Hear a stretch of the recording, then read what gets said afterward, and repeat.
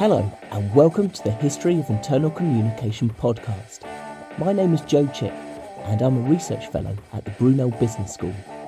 In this podcast series, I will be exploring the history of a profession that's often assumed to be a recent innovation, but which actually has its roots in the late 19th century. My work is part of a project funded by the Economic and Social Research Council called An Institutional History of Internal Communication in the United Kingdom. Today we are lucky to be joined by two distinguished guests. We're joined by Jenny Davenport, a trailblazer in the realm of industrial democracy during the transformative 1970s. Jenny also played a vital role in the development of the Postgraduate Diploma. Joining us alongside Jenny is Liz Cochrane. The course director of the Masters programme, Liz also played a pivotal role in the Masters creation. In this month's podcast episode, we'll delve into the stories, insights and experiences of Jenny and Liz, exploring their journey, the challenges they faced, and the lasting impact they've had on internal communication. The first thing that would be good for listeners to know is a bit about your background and how you got into internal communication, because one of the themes we've found is with almost all of our guests is that people didn't set out to be working in internal communication, but have found themselves in there. So should I start, since I started earlier, I think, than Liz? So I started in internal communication, I suppose, in 1975, at my first job.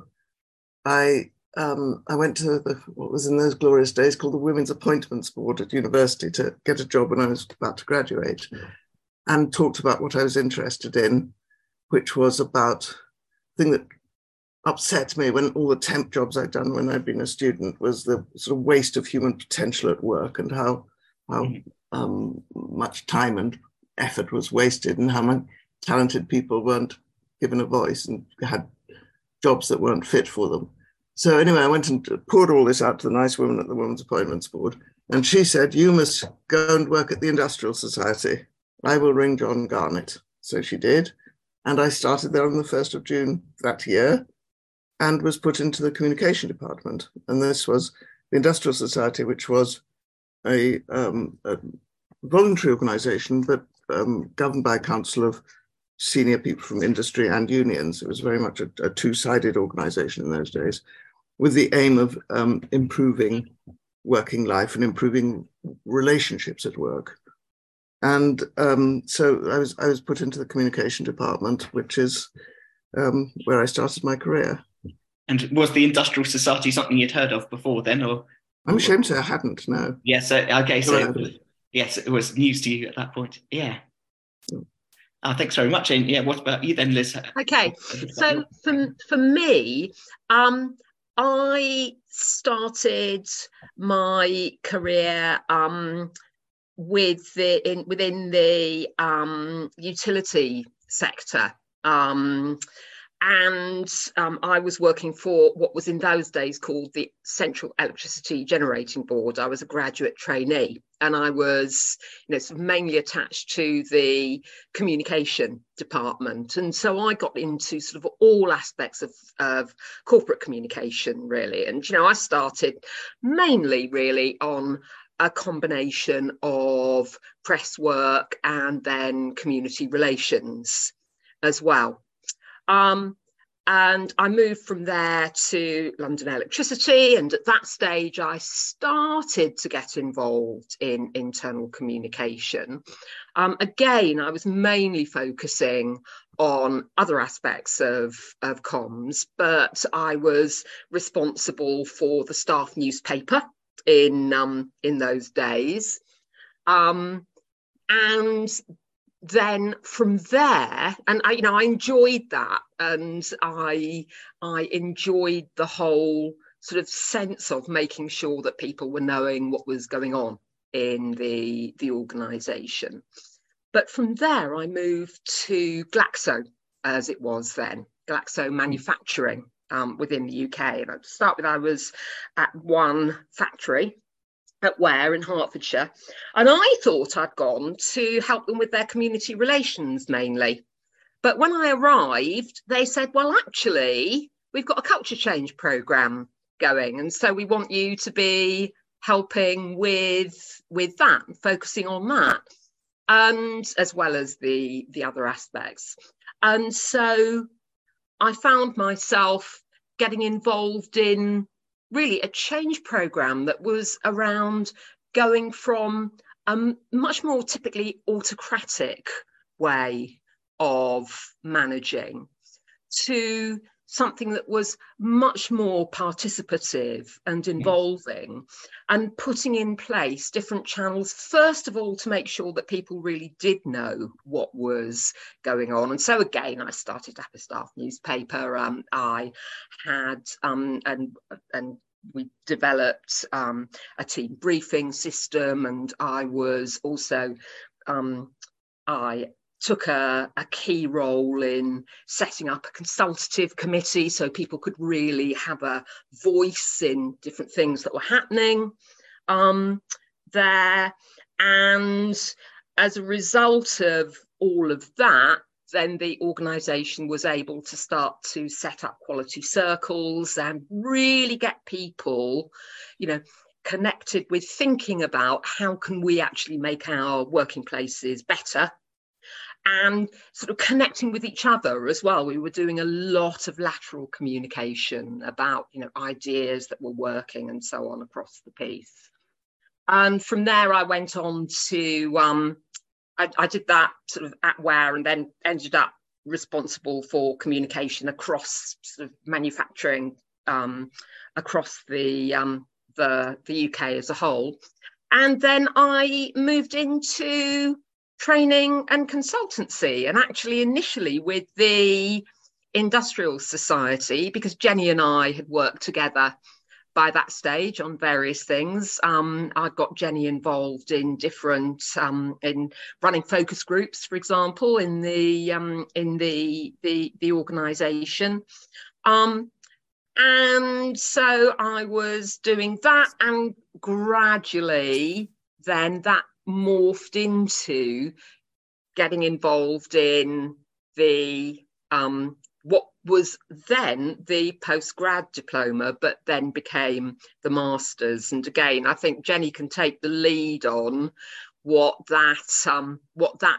the journey of that qualification, really. And I suppose, going back to with Jenny's kind of entry into the Industrial Society, and at that time, obviously, industrial democracy was kind of quite a key theme. So one thing I was kind of interested in is how you think that sort of translates into things we've got today, maybe like employee voice. Do you think it has kind of gradually evolved into different themes in internal communication, or were quite different things a priority back then, do you think? I think that it varied. So I think there was a big theme in internal communication then, which has been, in a way, I would say a sort of dead end, although you never know, it might rise up again, which was very much related to industrial democracy, and which was all about the education of people who would be involved with co-decision making. So this was partly for worker directors, when there was the whole idea of having worker directors, but also this was a time when unions had enormous power in organizations. And it became, and through negotiations, through threats of industrial action, unions had an enormous amount of power. And the idea was that if you educated the workforce into understanding what the issues facing the organization were, they would be more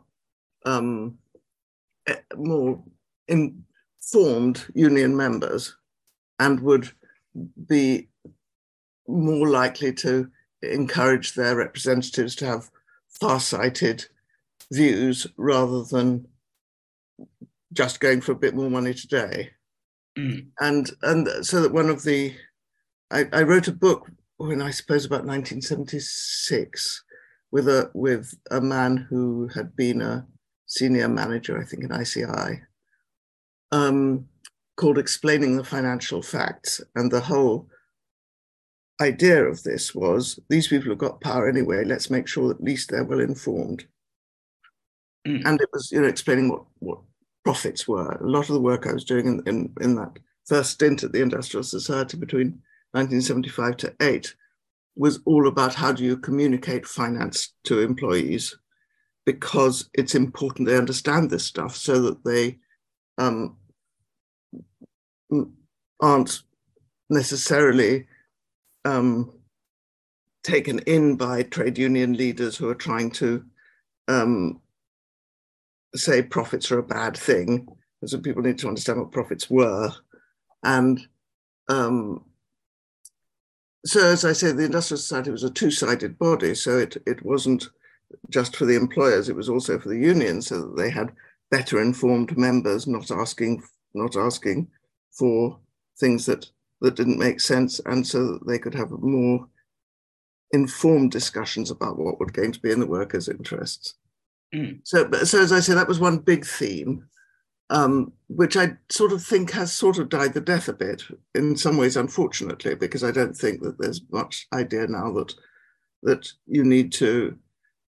I mean, it was sort of about educating our masters, was the sort of idea behind it, was that these people are going to have power, we better make sure that at least they understood what on earth was going on. So that was one theme that I think hasn't got much progeny. But the other was very much what continues to be drive a lot of internal communication, which was not just about having people understand what the issues facing the organization were, but also giving them some voice in that. And that was, the whole idea of involvement was incredibly important to the Industrial Society. So the idea that people were involved in their work, so that was partly really understanding what it was they were doing, how it was contributing. So in those days, there was no communication at all. So I remember talking to someone in a bike factory about what he was making, and he said, well, he didn't really know and he didn't really care. He just, this is just what he did. So it was partly involvement so that people could get some more pride and pleasure in their work, but it was also so that they would, there was also a whole aspect of it that was about having a voice, partly through consultative committees, which Liz has already mentioned, although, and they really, I don't think they ever worked terribly well at involving anyone other than the members of the consultative committee. So it was great if you were a member of the consultative committee, you got to know what was going on and you got your voice. But it was a fairly tortuous route from someone having an objection or an idea or a way of looking at things to get to their rep to present it at the consultative committee was a bit of a tortuous route. But that was an important campaign to make sure that they worked well. And talked about real issues, not the classic tea and toilets. And that was part of the reason to get better communication to employees, was that they would be better informed, so they'd have things they wanted to talk about that weren't just tea and toilets. And then there was the idea as well that team meetings should be held, not just for team briefing, which was briefing groups, as it was called in those days, which is where employees got told what was going on in the organization. But the idea as well was that the managers should talk about local things with the employees, and that would be more of a discussion. So it would be more a case of, so-and-so's going off on maternity leave next month. How should we, let's think about how we're going to get the work done. Otherwise, what do we need to do? Or so a lot about progress locally, but the opportunity for people to get involved with discussing immediate work issues as a team. So I suppose that the two big themes when I was at the Industrial Society in the late 70s were the whole business. That was the particular campaign I was given, was about explaining finance to people. But the big thing we did was sell briefing groups, which was difficult. So that I remember going to the the personnel director was then called, and the top team of a large industrial conglomerate, and they said, you're here to talk to us about briefing groups. We don't need them. We really don't need any of this stuff. We don't need any internal communication. I'm on first name terms with the trade union official, and anything we want to organize I just talked to them. We're on very good terms. And we found that people don't really want to know anything about the organisation they work in. They're only here for their pay packets. So that was very typical of what people were thinking in those days. And it was a big campaign of the industrial societies to try to get people to think a bit differently about internal communication. Which clearly was successful, because certainly, sort of the work I was doing, which was, I think in the mid to late 80s, there was a real commitment by the management team to be really making sure both that people were really well informed, and also that there was kind of targeted listening taking place as well. So the consultative committee that we had, that was both for senior management to be raising key issues of concern and getting input. And we actually trained all of our reps to consult. So we trained them in consultative techniques, and they'd go out and they'd talk to people in their constituency and come back. And the sorts of issues we'd tackle would be things like, there was a problem with absenteeism. Well, what should the organisation be doing about it? And actually some of the suggestions that came back from people were far more draconian than anyone in senior management had ever been thinking about, because, they'd been thinking, people are going to, sort of rebel against this, whereas people were feeling we don't like other people swinging the leg.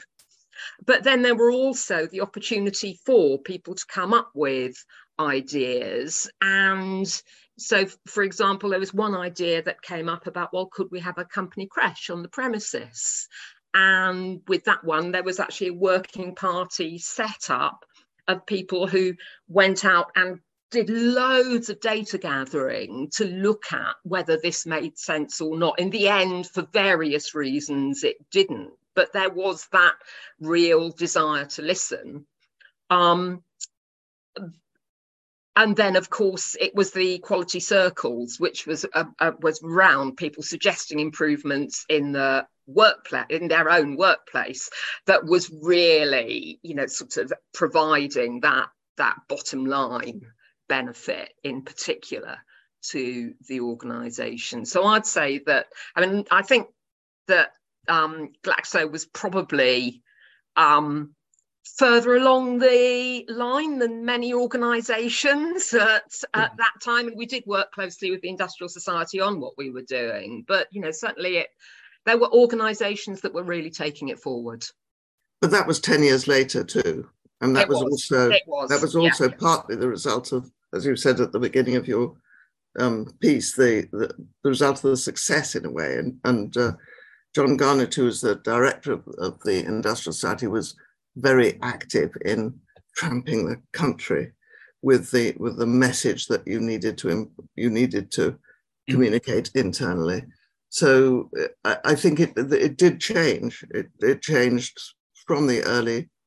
It gradually changed, as Liz says. By the late 80s, it was a completely different environment. The name of our project isn't a history of internal communication, but an institutional history of internal communication. And I guess that's the key thing with the word institutional, is we were interested in how these ideas didn't just get suggested as new ideas, but how they became institutionalized, so that people actually expect things to be done in a certain way. And I think what you're saying there is John Garnett was quite an important figure in getting certain ideas institutionalized, so people were expecting certain types of communication to happen, which at the start of his time, actually, they were new ideas, but actually by the end, people kind of took it for granted that he should be trying to communicate with employees. And I think by the time he retired in 1986, the world had moved on, and that wasn't a campaign anymore.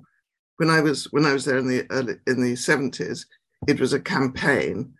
By the mid 80s, the Industrial Society was campaigning on different topics, because that essential message that internal communication is a good idea was one. By then, it was running training courses as well, wasn't on things like certain methods, because I guess it was taken for granted that companies would want to know how to do these methods. So rather than campaigning for people to do them, was it more of a case then that training people in, because there was. Yes, and a lot of work finding best practice and promulgating it. Mm. So we'd get people saying, how do I do briefing groups in a continuous process? And we'd have found someone who'd found a way of doing it by bringing in the shift earlier and or whatever they'd done. So it was partly, which it had always been a repository of good practice, but as that campaign, they went on to run campaigns about lots of other things. It was a big campaign about women and things like that. It wasn't they didn't stop campaigning, but the campaign on internal communication was one. And as you say, we then moved on more to how to do it rather than you might think about doing it in the first place. Yeah. And yeah, actually, it'd be interesting to know more about the briefing group as well, because with our research, we've got the impression that that's more than just a new type of communication, but also a bit of a fundamental shift, because the earlier methods are more about disseminating information from the top downwards, and then the briefing group allows more of a two-way dialogue. And do you think it was seen that way at the time, or? No, it wasn't. It wasn't really seen as a two-way dialogue. It was more the point.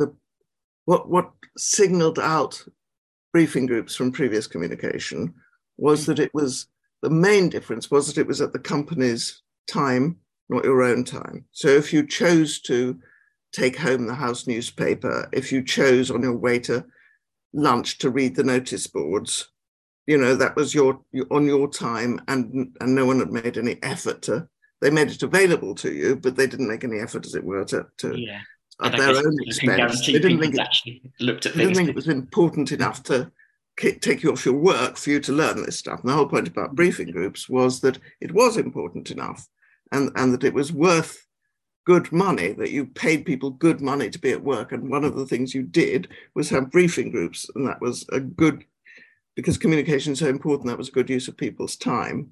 So that, I suppose, was the most fundamental and shocking for people like the people I was talking to aspect of that we were trying to do with briefing groups.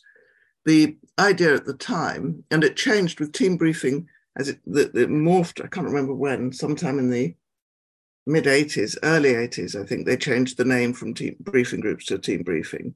And that was partly to represent a change of emphasis, so that initially briefing groups, John Garnett always said that the idea came from O groups in the army, which Montgomery had started during the war, which were actually discussion groups. I mean, they were interestingly not like briefing groups at all. They were entirely discussion groups. But the idea of briefing groups was that you got told what was going on, and there was an opportunity for questions, and it was very important that there were the mechanisms in the organization to answer any questions. But the idea absolutely was not to discuss the company policy. So if there was a briefing group item that says, the company is going to invest so many pounds in a new machine that's going to be put into the next shop to you, you could say, why, or you could say, how big is it going to be, or when's it going to, you could ask any questions you like. But it was, the whole idea of briefing groups was that you didn't discuss whether it was a good idea or not. So that on the good grounds that no one in the room could do anything about it anyway. So you could see that people weren't mad about spending time paying people to hang around and discuss something they couldn't make any effect on. So that the discussion aspect of it was confined to the input from the local supervisor or manager who was running the session. So that the idea of the briefing group was that it comprised, in a way, two halves, one half of which was the telling people what was going on in the organization, which they otherwise wouldn't know. And the other half was telling them about what was going on locally and talking about performance figures, for example, which people often didn't know. No one had thought of giving people the quality figures or the production figures or wastage figures or whatever. So it's partly giving people information about local issues, but also at that stage, which people could affect. There were people in the room who could make a difference to those things. Then that bit was discussed about. but it wasn't even a half. I suppose a third would have been the local staff. Initially, the idea was to tell people what was going on in the organisation, what the plans were, and how it was doing. That's very interesting. So, yeah, the initial emphasis then wasn't really so much on creating a two-way dialogue, but was on trying to add greater importance to the information by having it on company time and everyone present, rather than. Yes, it was telling people that we think it. Yeah, no, they weren't interested in people's ideas. No, well, so the idea was there was a whole cycle we used to talk about. So the whole idea was that you needed to have consultative committees at the same time as you had briefing groups, so that there was no point a bunch of people sitting around the shop floor talking about whether it was a good idea to invest in this machine next door, because there was no one in the room who could affect that. Yeah. But one of them there would be the representative who could go off to the consultative committee, which is why that cycle was so important. And there they could talk about what they thought. And there would be in the room then the factory director or whoever it would be who would be able to make a decision about that. So the idea was that the briefing group was feeding people the information, but it wasn't there to talk about the big decisions, but it was giving people the information so that they could talk to their reps, who would then be at the meetings at which the big matters could be discussed. But it was absolutely not, and it was a very, very important principle of team briefing, that there was no general discussion about stuff that was not related to couldn't be affected by the people in the room. Then moved on and changed, because by the time that I was really getting involved in internal communication, certainly in the environment I was working, that more listening approach was including because we put in various different forms of opportunities to be listening to people, and that included sort of a more two-way team briefing process, together with various other mechanisms for really being able to hear people. A lot of that was around that additional clarification, etc. And but then at a local level, as I've explained, there was very much this desire that people could be really improving their local workplaces. Yeah, that's interesting then to see how it's kind of evolved gradually over time. Yeah. And so part of the rationale for changing the name from briefing groups to team briefing was to move the emphasis for you just sitting there and listening to what was going on, albeit with a chance always to ask questions. And there was always a mechanism for answering questions. And it was always important that anyone doing a team briefing knew who to take the questions to and so forth. But the emphasis then moved being more about the team and what we could do better and so forth, as was part of the emphasis to moving it to calling it team briefing rather than briefing groups. Yeah, thanks very much. And obviously the other kind of theme that you've both been involved in is the education side. So it'd be interesting to talk about that too in this interview then. And I suppose in particular Liz has been involved in that. So it might be interesting to hear a bit about the origins of education and professional training and accreditation, and where they kind of originated with the Industrial Society, and then obviously got the Institute of Internal Communication that you've been involved with as well. Yeah. Well, in fact, I think, once again, Jenny's experience and input stretches back further than mine, though I did getting involved with the idea of the postgraduate diploma at a very early stage. But I remember it was you that actually suggested to me, Jenny, that there's this group of people that have had this idea, a group of senior practitioners that have had this idea, and are you interested? And I certainly was. So Jen, I think you should start that story. Yeah, so it starts, and I'm trying to remember when.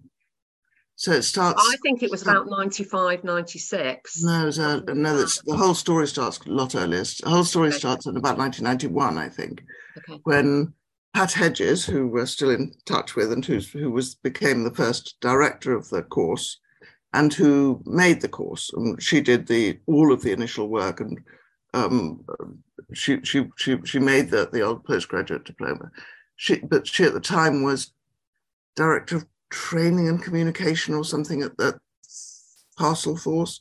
Yes. And Frank Nigriello, who was then director of communications at Unipart. IBM, I think. No, he may have moved later to Unipart. I think it was IBM then. And a chap from BT who moved out from it very quickly, whose name I now can't remember. But anyway, they had formed a group of these senior people to look at the whole issue of professionalizing internal communication. And they wanted to start an association, and they wanted to start vocational qualifications so that it would, as part of the professionalization, there would be, as if you become a chartered engineer or whatever, you go through qualifications, and that was what they were keen to do. But it was clear they were all in large organizations. None of them had any of the infrastructure to create an association. So they came to, I was at the time, I went back to the Industrial Society in 1989, and I was at this stage in 1990, 91, whenever it was, I was head of, what was it called? Communication, Employee Relations and Communications Training and Advisory Service. And so they came to me and said, would we be interested in, as it were, housing this thing? So we got a grant from the DTI, bless them, to look at it. And we launched it, was then called the Employee Communication Association, which we launched in, I suppose, 95, 96, something like that. It took a while because the whole business about getting the research, getting the money, doing the research to find out whether there was a demand for it and so forth. And we ran events and a newsletter and stuff for internal communicators. And Pat was the one who was particularly keen on the professional qualification. And she was much involved at the time with the NVQs. And that was her initial idea. And we then did some research. I'm trying to think when this was. Anyway, we did some research which showed that people didn't want an NVQ, and they thought NVQs were for hairdressers and not for professionals. And what they wanted was some sort of university accredited qualification.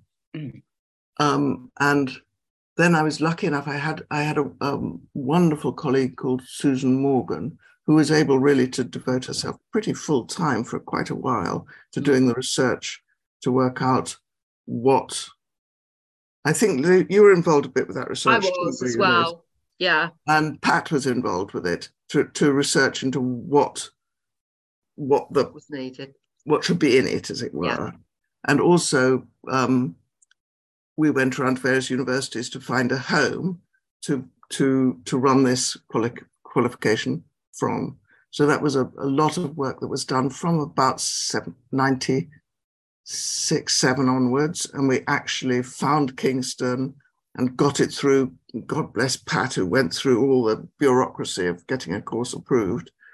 And we finally launched it in 2000, I think. It was 2000, yeah. 2000. The initial launch. With Pat as the director, who'd done most of the very detailed research and work into what the content needed to be. Yeah, and then to sort of take the story forward a bit, because I'd got involved. Yeah, it was the, I don't know, it was the early 90s I was involved, but certainly not in that really embryonic phase. And I was involved in the Employee Communication Association, etc., and also, as Jenny said, with some of the thinking around the diploma. And then, sort of and I spoke on the diploma, as you did, Jenny, and as we all sorts of colleagues in the profession generally did as well. And then I think it was in 2005 that Pat sort of took a back seat and I took over as director of the diploma, and with various colleagues, including Jenny, sort of running different modules on it. And there was a lot of demand for it. I mean, people were really keen on the idea of getting just being able to really know why things work and having that confidence to really be able to advocate effectively for internal communication, and also to get these various light bulb moments, which people might not have realised they were going to get, about, and actually there's this, and, sort of really expanding their thinking about internal communication generally. And, sort of, I think it was then the next milestone was really after 2008, 2009, wasn't it, Jen? It was 2008, there was the financial crisis, and internal communication started to really go up the management agenda at that point. The value of it started to be really seen, I think, increasingly by organisations because of the maelstrom that organisations had been through in the aftermath of that. And it was then that we realised, actually, the demand on senior internal communication people is growing. And so actually what we need to do is to develop what was the postgrad diploma and actually make it into a full master's. And the work started on that, sort of about 2009, 2010. Like Jen, I'm a little bit hazy on the numbers, and we launched it probably a couple of years later. It always takes a while to launch anything in a university, as you will be only too well aware, because there is quite a process involved, and it was my pleasure to lead the work on that the second time around. Yeah. Internal communication has been going on for quite a while before the professionalisation and the qualification. So how do you feel that people did kind of gain the skills that they were using in those jobs before the 90s then? Kind of where do people learn these skills? So I think they learned their skills at work through, and Liz's career, I suspect, is quite typical. And so they're transferable skills from what they were doing before, whether that was in communication. Some of them came from HR and came from very much a sort of union communication basis, and also communicating. A lot of the stuff that ends up getting communicating in organizations is HR based. Is what's the new appraisal system look like? How's the pay system work? How are you going to work out who gets a bonus this year? All of the sort of stuff that people really care about, that is in HR's territory. You've got communicators specializing in that coming out of HR as well. So I think a lot of the skills they learned on the job, and then they learned it so that Liz then was able to teach a whole lot of people who worked for her, who'd gained from her skills. So I think the first generation, as it were, picked it up from the various things they might have done before. And then by the time you're getting to the late 80s, you're starting to get professionals who are able to teach people from their own experience. It wasn't just working it out. Yeah, and I'd add to that, because there was the HR route, but I think the corporate communication route was also a big route for. But that was sort of your route, wasn't it? That's what I meant about coming from communications was the main route. Just to sort of give a more balanced picture about where people were coming from. And again, there's a whole set of skills that come through that, and that then inform internal communication. And of course, it is such a broad beast, really, because when you think about what communicators are focusing on now, so much of it is around, there's there is that making sure that you've got the internal external alignment, but the whole importance of change and communicating change and really thinking through how people are likely to respond to change, and how do we therefore really make sure that that process is being managed and communicated in the most effective way. And then the whole drive for employee engagement, and of course employee voice is a really fundamental part of that. So there's still that the different, the HR sort of basis remains important, I think, but so does the more pure sort of comms side of it.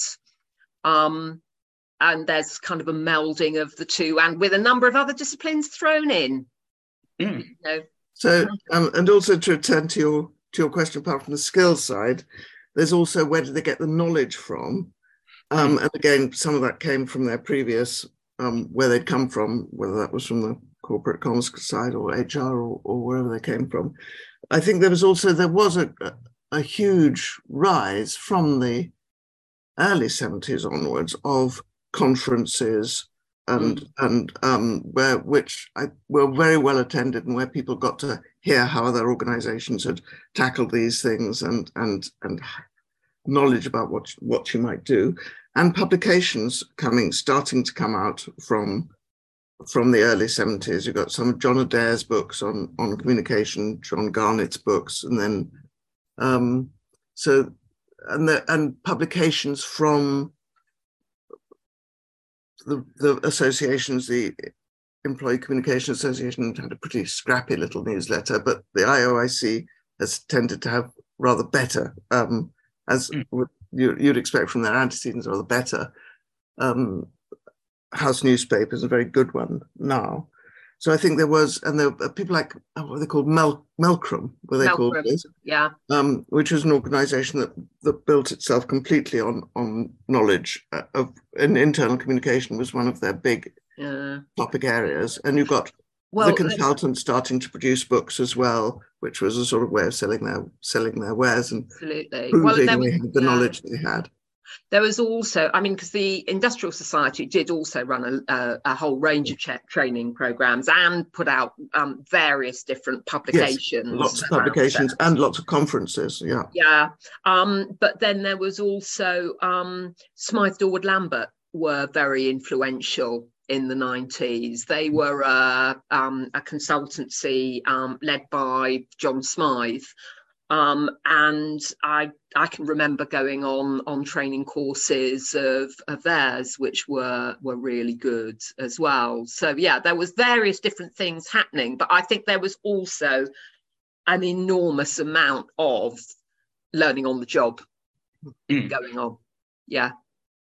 Oh, very good. And one last thing I guess we might think about now, having looked a lot at the history, is always good then think about the future as well and where that's going. And there's clear kind of story then of professionalisation, I guess, over the last 30 years in particular. So, but presumably that you'd see that as not necessarily entirely completed yet. So where do you kind of see things going next and kind of the journey towards professionalising internal communication? Oh, my goodness me. Well, I think certainly what's starting to happen now is that the qualifications have helped the process of really establishing, sort of clear standards, etc., within internal communication. And that was certainly one of the drivers initially. I think increasingly now, sort of that's all being codified as well. So, for example, a couple of years ago, I led a piece of work by the IOIC, which was around developing the profession map, which really looked at, okay, so what are the things that people actually do as internal communication professionals at different levels in their career, and then what are the skills and knowledge that are underneath that, so that there's and that's to sort of both help in really practical terms in for people's professional development, but also to sort of help make sure that there is more of a common understanding of, well, the various different elements of the role. And certainly, as far, I think, we are still in the process of becoming a profession. Things are changing rapidly. I think the qualifications themselves will continue to play a really important part in that. And, you referred to the sort of the pace of change, and one of the things that we do with the masters now, and of course it's with Solent these days, is we constantly are listening, sort of both through IOIC, but also to our students themselves, to really make sure that we're really meeting the needs of where people are right now, and sort of where they're anticipating being next, and with all sorts of future challenges. I mean, I know in the next module we're just looking at the moment about how we're going to be tackling AI, and thinking about the impact of that on internal communication. And I have to say, the shape of the masters now is very, very different to how it was, when the postgrad diploma first started back in 2000. And I think our understanding of the depth of understanding that people need about fundamental things like sense making, how do people make sense of the world itself, the need to really be able to understand culture at quite a depth, and how that drives people in different ways, the complexity of organizations. I think as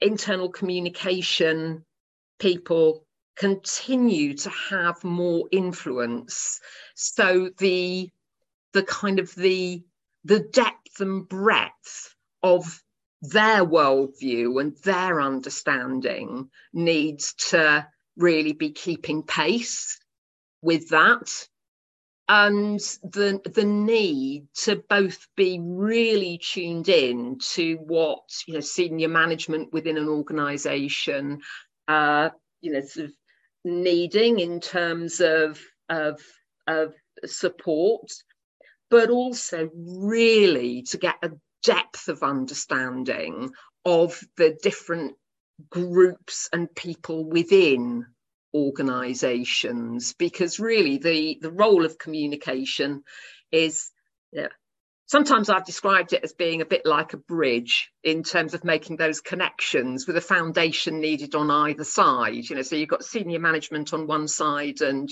people within organizations, the employees on the other. Actually, it's more like spaghetti junction these days because of the level of connectivity that's needed as well. But our role is increasingly just to be facilitating that, because organizations are moving faster, knowledge working is growing more and more, and so that need to be facilitating collaboration, I think, is growing in a way that is increasingly important to organisations. So that's a long and probably not very coherent answer to your question. Jenny, you are thinking, I can tell, so you have things to say. Yeah, do you have some other thoughts then? Well, I don't really. I'm not so much involved with it now. I'm sort of retired, so I'm not doing as much work as I was. I think, and I agree with the themes that Liz was talking about. I think there are two interesting challenges for internal communicators. One of which is which Liz alluded to, which is the shifting boundaries of what's inside an organization, what isn't. So yeah. the whole business of contractors, subcontractors, to what extent am I part of Solent University? I get sort of bits and pieces of their communication. That whole boundaries are very challenging for internal communicators, and thinking through how those relationships might best work. And I think the other element is to do with how young people take in information differently, communicate differently. And I think the millennial generation, it's quite difficult for people of my age almost to imagine how different they are in their needs for how communication needs to work for them. And managing it's always said the 5 generations in the workplace, which I don't think has made that much difference until now, but I have a feeling that it might start to now with younger people. Which again, I guess, goes back to this theme of, to be effective, what we need to do is to listen. That's like a really core competency, that ability to listen. I guess some of the underlying principles behind it are kind of staying the same, but what that actually means in practice keeps changing.